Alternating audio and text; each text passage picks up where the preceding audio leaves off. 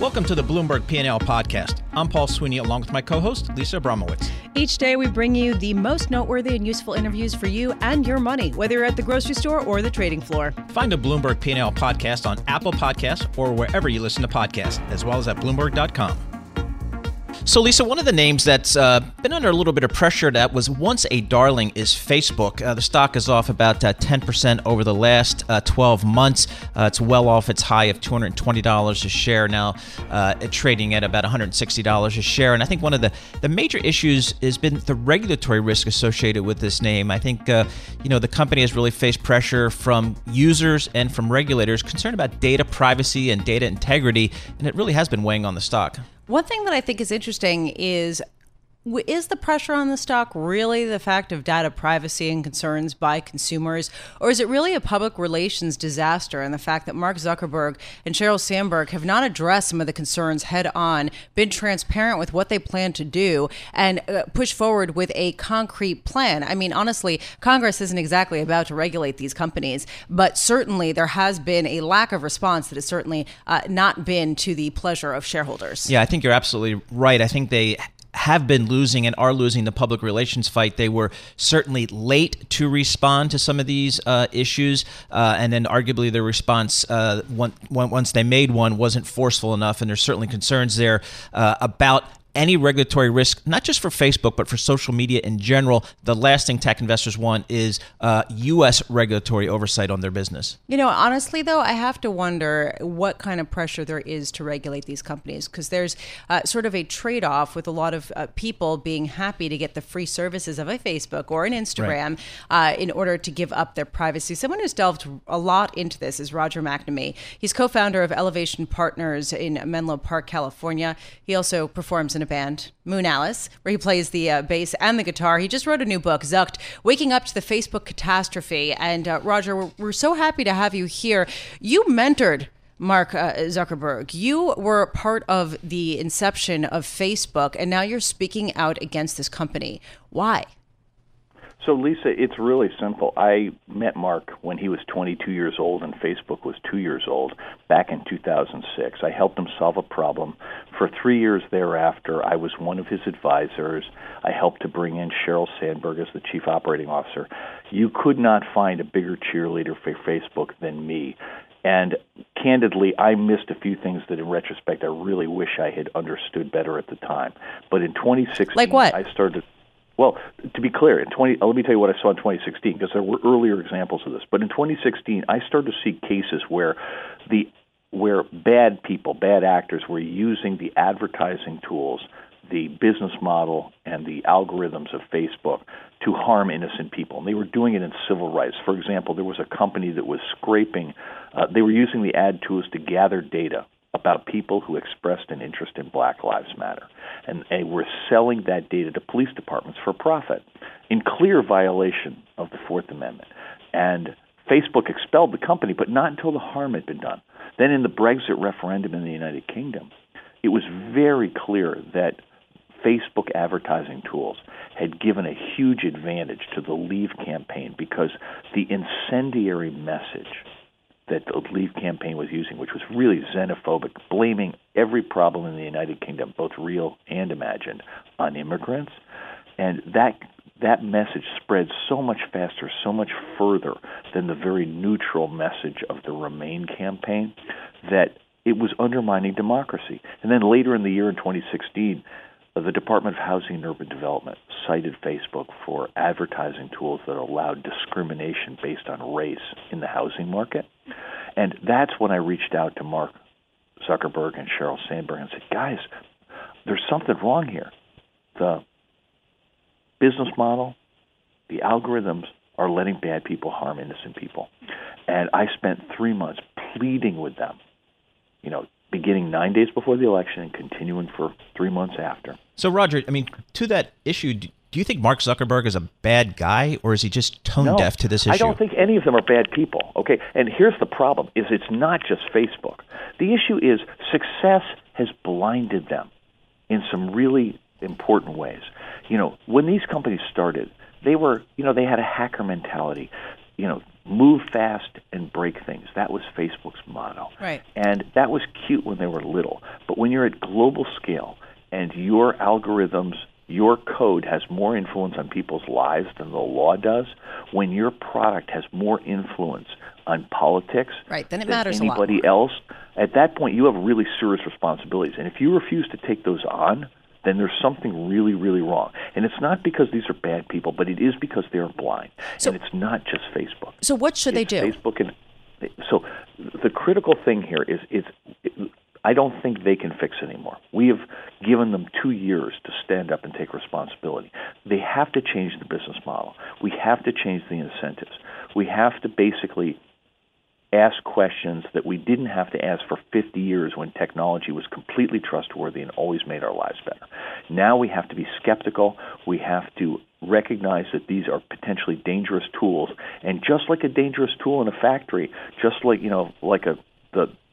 the instruments a doctor would use for surgery, these are not playthings. You have to be really careful. We have to ask questions we haven't asked before.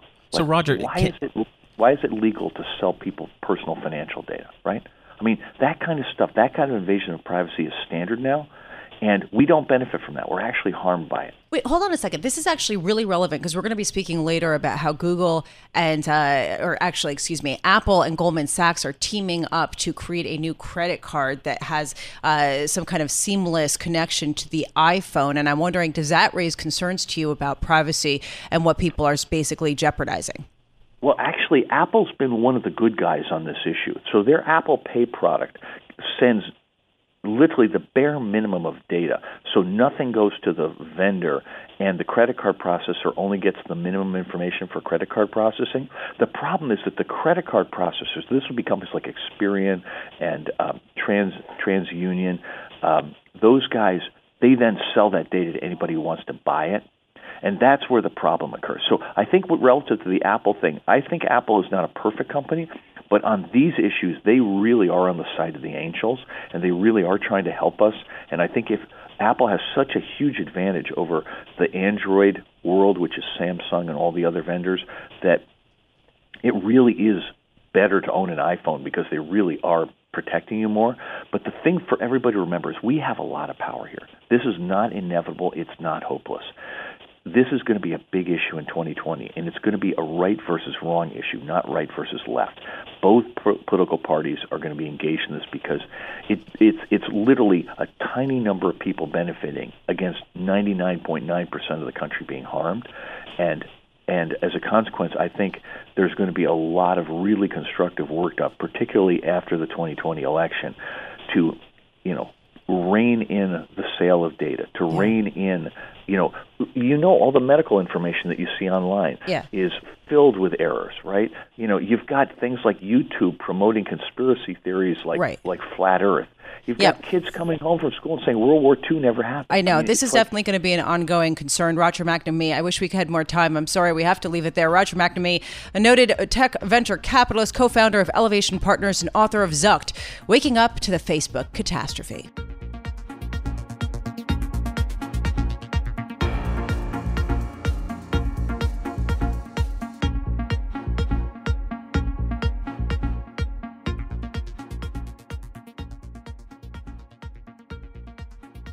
So we're hearing more talk about trade discussions between the U.S. and China. No, this is not 2018 or 2017. This is 2019. But here we are, and it sounds like there have been some measures taken to move forward, at least when it comes to agriculture. Joining us here in our Bloomberg Interactive Broker Studios, Andy Brown, editorial director for the Bloomberg New Economy Forum. And Andy, so glad to have you here. Just give us the latest. What do you think is the most meaningful progress made on trade talks, if any, that you've heard? So we've got a plethora of MOUs under negotiation right now, and it looks like we're going to get some kind of an agreement. The head of the Chinese delegation, Liu He, is supposed to be meeting President Trump on Friday. The big question, as always, is whether or not we're going to get a deal that alters the balance of trade without fundamentally addressing issues around the terms and conditions of trade. Soybeans versus intellectual property. Exactly right. So initially, I think that there's a deal on the table for $30 billion a year of Chinese buying U.S. agricultural products, including soybeans and corn.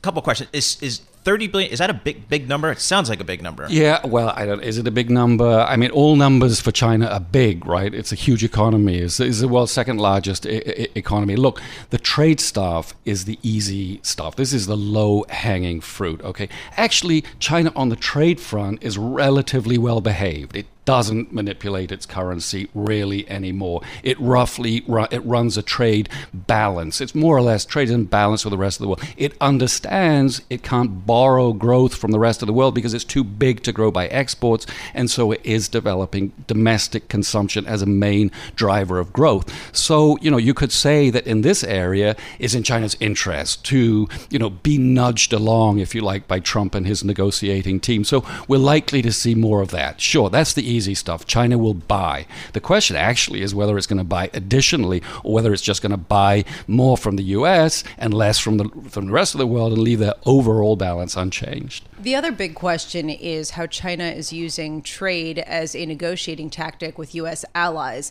Overnight, there was a report out of Reuters that China was restricting coal imports from Australia as a result of perhaps, and this is speculation, the fact that Australia was reluctant to use Huawei and their products in their 5G outgrowth. I'm just wondering, is this a concerted effort by China to go after U.S. allies or anyone who does not embrace Huawei and its technologies? Yeah, this is really difficult to divine. I mean, is this a random act by a Chinese port, or is it a concerted effort to, reduce imports of Australian coal? What we have seen, of course, is China lashing out at U.S. allies, particularly Canada, because it doesn't want to take on the U.S. and muddy the waters or make the trade talks even more acrimonious than they are. So they're going after the allies now. So basically, Canada becomes the whipping boy because the U.S. is too big to abuse.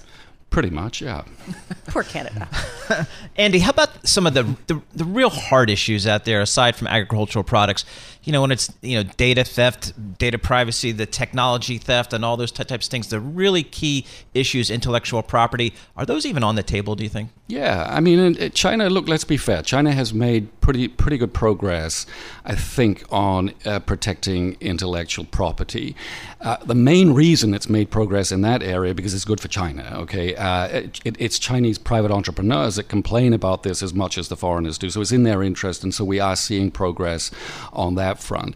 We do, however, have to moderate our expectations about what the Chinese are able to deliver in terms of changes to their state-run economy. Okay, this problem, access to the Chinese market, privileges for Chinese state-owned enterprises. This isn't going to be fixed with one trade deal. This is part of a long, protracted, painful process. Andy, I want to go a little bit broader here because I've read a number of essays talking about how the tit for tat that we're seeing is just basically the tip of the iceberg when it comes to the deep conflict between the U.S. and China, which is the battle for supremacy over the global economy, and that it is right now on a path to end up with even more tensions, and people have hinted at military altercations, etc. Do you think that is accurate, that what we're seeing right now is a manifestation of tensions that have been building and that really cannot get resolved in any kind of easy way? Yeah, I think that pretty much answers. You've answered your own question. I mean, these deeper issues of U.S.-China competition for technological supremacy, the industries of the future, artificial intelligence, electric vehicles. That's really the deeper dispute behind what we're seeing now, and it's all playing out. We started this conversation by talking about Huawei, and that's where the real battle now is playing out. Okay, so given your decades in China, do you think that China right now is equipped with the governance and the economy to gain the lead in this battle?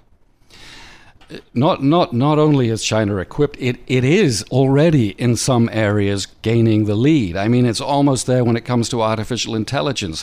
On gene editing, it may well be more advanced than the United States. I mean, in area after area, China is getting close to, or is right up there, at the frontiers of technology, and that's what has frightened the U.S. and that is what the Huawei battle is all about. Well, who has more incentive, in your opinion, to really come to the table and negotiate the very difficult issues? We see the Chinese economy slowing. Maybe it's slowing even more than we think. But of course, we have incentives. Yeah, China, of course, a slowing economy puts Xi Jinping under pressure. But look, 4 decades of development tells China that it's state-owned, it's state-run, state capitalism works for China, all right? The system has delivered rapid growth for decades. It's lifted hundreds of millions of people out of poverty. It's given China a great deal of innovation, and it's not about to abandon all that to Trump. Although I will say there are a lot of people who think that President Xi Jinping is actually taking the country backward. That is certainly a widely shared, a widely held view in the rest of the world, particularly his emphasis on the state and the discrimination now that private enterprise in China feel that they're operating under. But not necessarily locally. Sure, absolutely in China, yeah. So, on the technology side, is this just investment? Does the U.S. just have to step up for investment? And because it seems like China, with the state-sponsored, really competitive on a technology front. China is super competitive in technology now, particularly in these areas that it's identified as being key to the future in the 21st century. And many people argue that actually the smartest move that the Americans could make right now is to focus on their own science, focus on technology, focus on getting the economy here straightened out, building the infrastructure, building the foundations for success and growth in over the next 20, 30 years. Yep. We'll leave it there. Andy Brown, thank you so much bringing us up to date on what's going on with all things China. Andy is the editorial director of Bloomberg New Economy Forum.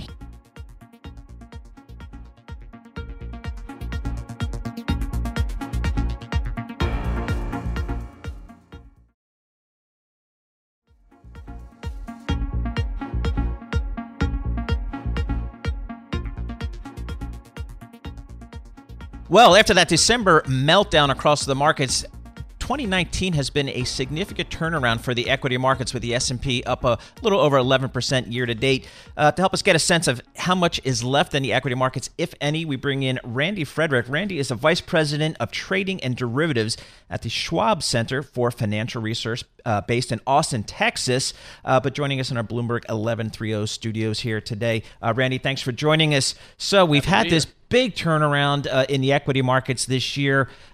Is it played out? Should I just head to the beach, or is there still more work to do this year? Well, what's fascinating, I think, about the turnaround is you think about what's different now versus what was going on in Q4. And really, if you boil it all down to its simplest form, there's really only one big difference, and that is the Fed.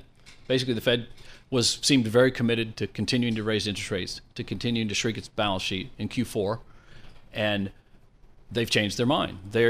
Now, I look at the world interest rate probabilities screen on Bloomberg every morning. I was looking at it yesterday. The odds of a rate hike this year are now 0%, according to the market. And the Fed isn't always in line with the markets. The markets tend to be ahead of the Fed, but the Fed seems to have caught up and is now going, maybe we might not. In fact, the odds of a cut are higher than that. So that's the big difference. And so as a result, people don't have to worry about interest rates anymore. And retail investors are still a little cautious, but institutional investors are back in the market right now. Paul, to answer the question, yes, both you and I should head to the beach and enjoy ourselves for the rest of the year. So just to answer that question and follow through with the thought, Randy, I would love to get your sense. There's been a lot of talk about a dissonance between the stock market and the bond market, with stocks rallying and doing well and earnings being strong, and bond yields still being incredibly low, especially given the fact that the U.S. is selling a lot of debt, deficit is deepening. Do you think there is a disconnect here? Or do you think that it's a complete logical progression from the Federal Reserve's dovish stance? Well, there are a lot of factors that play into this, of course, but I think one of the key ones that a lot of people don't think about is the fact that we are a global economy. And if you look at what's going on with bond yields in Europe, I mean, how do you have the interest rates in the U.S. be significantly higher than another stable country like, say, Germany, for example, which are at basically zero? So there's only so far that those two can separate. And as long as yields stay low in Europe, and obviously with the Brexit issue out there floating, there's concerns about a potential recession in the UK, which easily could spill over into the entire European Union. So those rates just simply aren't going to go up that much, and that's going to keep a tether, if you will, on U.S. rates to some extent. You mentioned, Randy, Brexit and European growth and so on. How much the geopolitical issues, whether it's China trade negotiations, which are ongoing today with some more news today, Brexit, the uncertainty created by Brexit, how much does that weigh in or factor into your analysis about kind of what you're telling your clients to do? So for retail investors, I don't think they're that informed or really that clear on exactly the whole Brexit issue and how it all plays out or what it might mean. I think the China issue is one they hear about all the time, and it's mostly because everybody in this country that buys things, they can turn them over and they can see made in China. So they know what that means. They know manufacturing jobs have left for the last several decades. They've gone to China. They know that there are tariffs and that things are potentially more expensive now and it could potentially get more expensive. I've been saying for several months, since this whole thing started 7, 8, 9 months ago, that the biggest sort of overhang, if you will, the dark cloud over these markets has been the China issue, and that the markets would likely rally sharply if we got some sort of resolution. We hear hints every day and tweets and everything else that we are making progress. Trump has seemed very willing just recently to say that, hey, I might extend that deadline, March 1st, out further as long as we're making progress. And even maybe the grand deal at the end isn't as great as everyone thinks. Ultimately, if it gets off the table, I do think the markets can continue to rally. Now, that said, we've had a pretty substantial rebound in Q1 of this year. So I think some of the optimism about a potential resolution is already built into the market. So the upside is probably not as great. But when you look at how close we are now to where we were at the all-time highs in September of last year, I frankly think the market still has at least that much space to rally if this issue gets resolved sometime over the next couple of months. That's a pretty big call. Let's take all of these macro concerns, ball them up, and talk about making money. I'm looking at the S&P 500 up nearly 11% so far this year. Are you saying that it could go up to, 20% or more in total return for 2019 if there is some resolution to trade? My original thought early or late last year was that we could see high single-digit returns this year. But since we had a substantial correction, nearly a bear market in Q4 of last year, we started out at a much lower level. So to see double-digit returns this year, frankly, like you just said, we're already there. Could we get back to all-time highs? My expectation is we could sometime maybe by Q3, Q4 of this year. I think that's very possible. Okay, so possible to see 20% year-to-date, 2019 return for the S&P 500. Which of the three major U.S. indices do you expect to outperform? Well, obviously, technology is a big part of the NASDAQ, and we've seen a pretty big rebound in the NASDAQ because of technology. And technology, of course, is an issue, especially big tech is an industry that has a lot of business with China. Then it goes both ways. A lot of big tech companies in the U.S. have invested in Chinese tech companies. A lot of big tech companies in the U.S. get investment from China and also supplies and parts and labor from China. So it flows both ways. As those issues get, as we work towards a resolution with China, tech companies are going to benefit. That obviously will help the NASDAQ to some extent. Industrials are another area. That's obviously part of the Dow, a big piece of that. Many of the big giant industrial companies do a lot of foreign business. So they also will benefit. And in fact, that's what you've seen. If you look at some of the outperforming sectors we saw in Q4, it was the defensive areas, it was utilities, it was real estate, it was healthcare, it was places where people go to hide, consumer staples. This year so far, it's been the exact opposite. The bottom performers of Q4 are on the top now and vice versa. All right. Thank you so much for being with us. Randy Frederick, 10 seconds. Where should we go to have barbecue in Austin? Well, everyone hears a lot about Franklin and Salt Lake, but my personal favorite is a very easy one to get to, and you don't have to stand in line for 3 hours. It's Rudy's. Rudy's for the barbecue that you love. Randy Frederick, Vice President of Trading and Derivatives at Schwab, joining us here in our Bloomberg Interactive Broker Studios.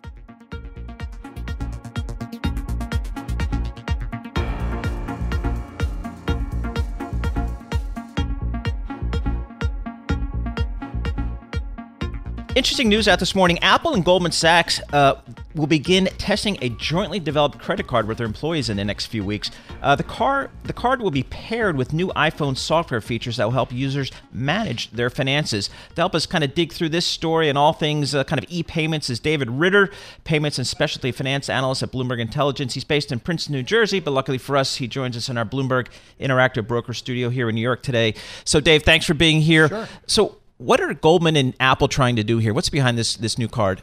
Well, look, I think they're trying to reach a millennial customer. What's interesting about it is this is Goldman's very first credit card. And what's also interesting is it looks like they're going to try to do it themselves. So they're coming into a business that is dominated by 4 or 5 companies, Citi, Chase, B of A, Amex.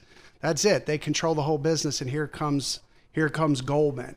So they must have offered really sweet terms to Apple. But on the other hand, Goldman's been really active as a fintech investor. They bought a company about a year ago called Clarity Money, which helps folks manage their money. And so it kind of fits with, it sounds like, what they're trying to integrate into the new iPhone features. So here's what I'm struck by. Lisa Ellis of MoffettNathanson said that it is surprising that Apple chose Goldman Sachs and not Synchrony Financial, which is more accustomed to arrangements like this. Do we have any sense of what kinds of sweeteners Goldman Sachs offered to Apple to sort of solidify this agreement? Well, at the end of the day, I think if they're trying to make their entry into the credit card business, this is the way to do it with a real high-profile name. But how do you compete? I mean, they can compete with the big guys on funding costs, right? They have a huge deposit base that they're growing rapidly. But how do they do it on expenses? They're going to have to invest up to $200 million even to get off the ground. So, I think that they've decided this is a loss leader and it's a big name, and we'll see where it takes us into different directions. So, Dave, I know you spend a lot of time on the growing e-payments business. How are consumers generally thinking about the privacy issues here? Every time you enter a credit card number somewhere or that's an issue, but it doesn't seem to be slowing the e-payments business at all. Well, the company that really stands out among all others is PayPal. And it's interesting because they have a long track record. It sounds crazy to say a company that's only 15 years old has a long track record, but there is a trust factor there that you see the newer ones that have come along like Apple Pay and Samsung Pay and all these pays that haven't caught on just don't have that trust. So people will use it. They'll use it online. They'll use it on their phone. They just have that trust element. So I'm just trying to figure out, why would people choose this credit card over any others? It's a good question because typically the hook, even for the millennials, the rewards you get, right? So Chase's Sapphire card was a huge hit with millennials when it launched a few years ago. But it turns out that big upfront bonus wasn't sustainable. 6 months in, they canned it, right? And so this is supposedly going to pay a 2% cash back reward too. What's different about that? You can get that anywhere. You can use your Mint app or any number of apps to manage your finances. Is it neat that it's integrated with the iPhone? I guess for real iPhone fans, they'd like that, but it's just as easy to open up something separate. Can you imagine if all of a sudden there's a little voice that's actually a recording of your mother saying, "Do you really need that? Do you really need do you really want to buy that?" Exactly. Yeah, crazy. That's what it sounds like they're going for. So, Dave, are we going to a cashless society? I mean, there's a little restaurant, fast food place down the street from the Bloomberg headquarters here that just opened. They don't take cash. So, and I know a lot of young folks literally do not carry cash.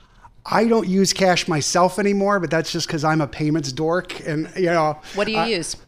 I use my my Citi Double Cash card, so I get 2% on everything. So I use that anywhere I can go, but I don't use the fancy payment apps. Occasionally I'll use an Apple Pay, but that's what I use. But that's kind of where things are. But it seems like the trend is going to. Well, there's a pushback though on that. So a lot of interest groups have said, hey, you're excluding tens of millions of U.S. folks that are unbanked, that have no bank account, because, half of folks in the U.S. have less than $400 to their name. Sad but true. They have to use cash. So I don't think cashless society is coming anytime soon. And my dad told me stories like that. Dave, when I started with IBM in 1950, we were having meetings talking about cash was going away in 10 years. And here we are. Yeah, well, thank you so much for being with us, David Ritter, payments and specialty finance analyst for Bloomberg Intelligence. A fascinating story. Interesting to know what exactly Goldman Sachs promised to Apple to get this marquee name and how they plan to sustain this over the long run without some kind of key incentive to bring in new customers. Thanks for listening to the Bloomberg P&L podcast. You can subscribe and listen to interviews at Apple Podcasts or whatever podcast platform you prefer. I'm Paul Sweeney. I'm on Twitter at PT Sweeney. I'm Lisa Abramowitz. I'm on Twitter at Lisa Abramowitz1. Before the podcast, you can always catch us worldwide on Bloomberg Radio.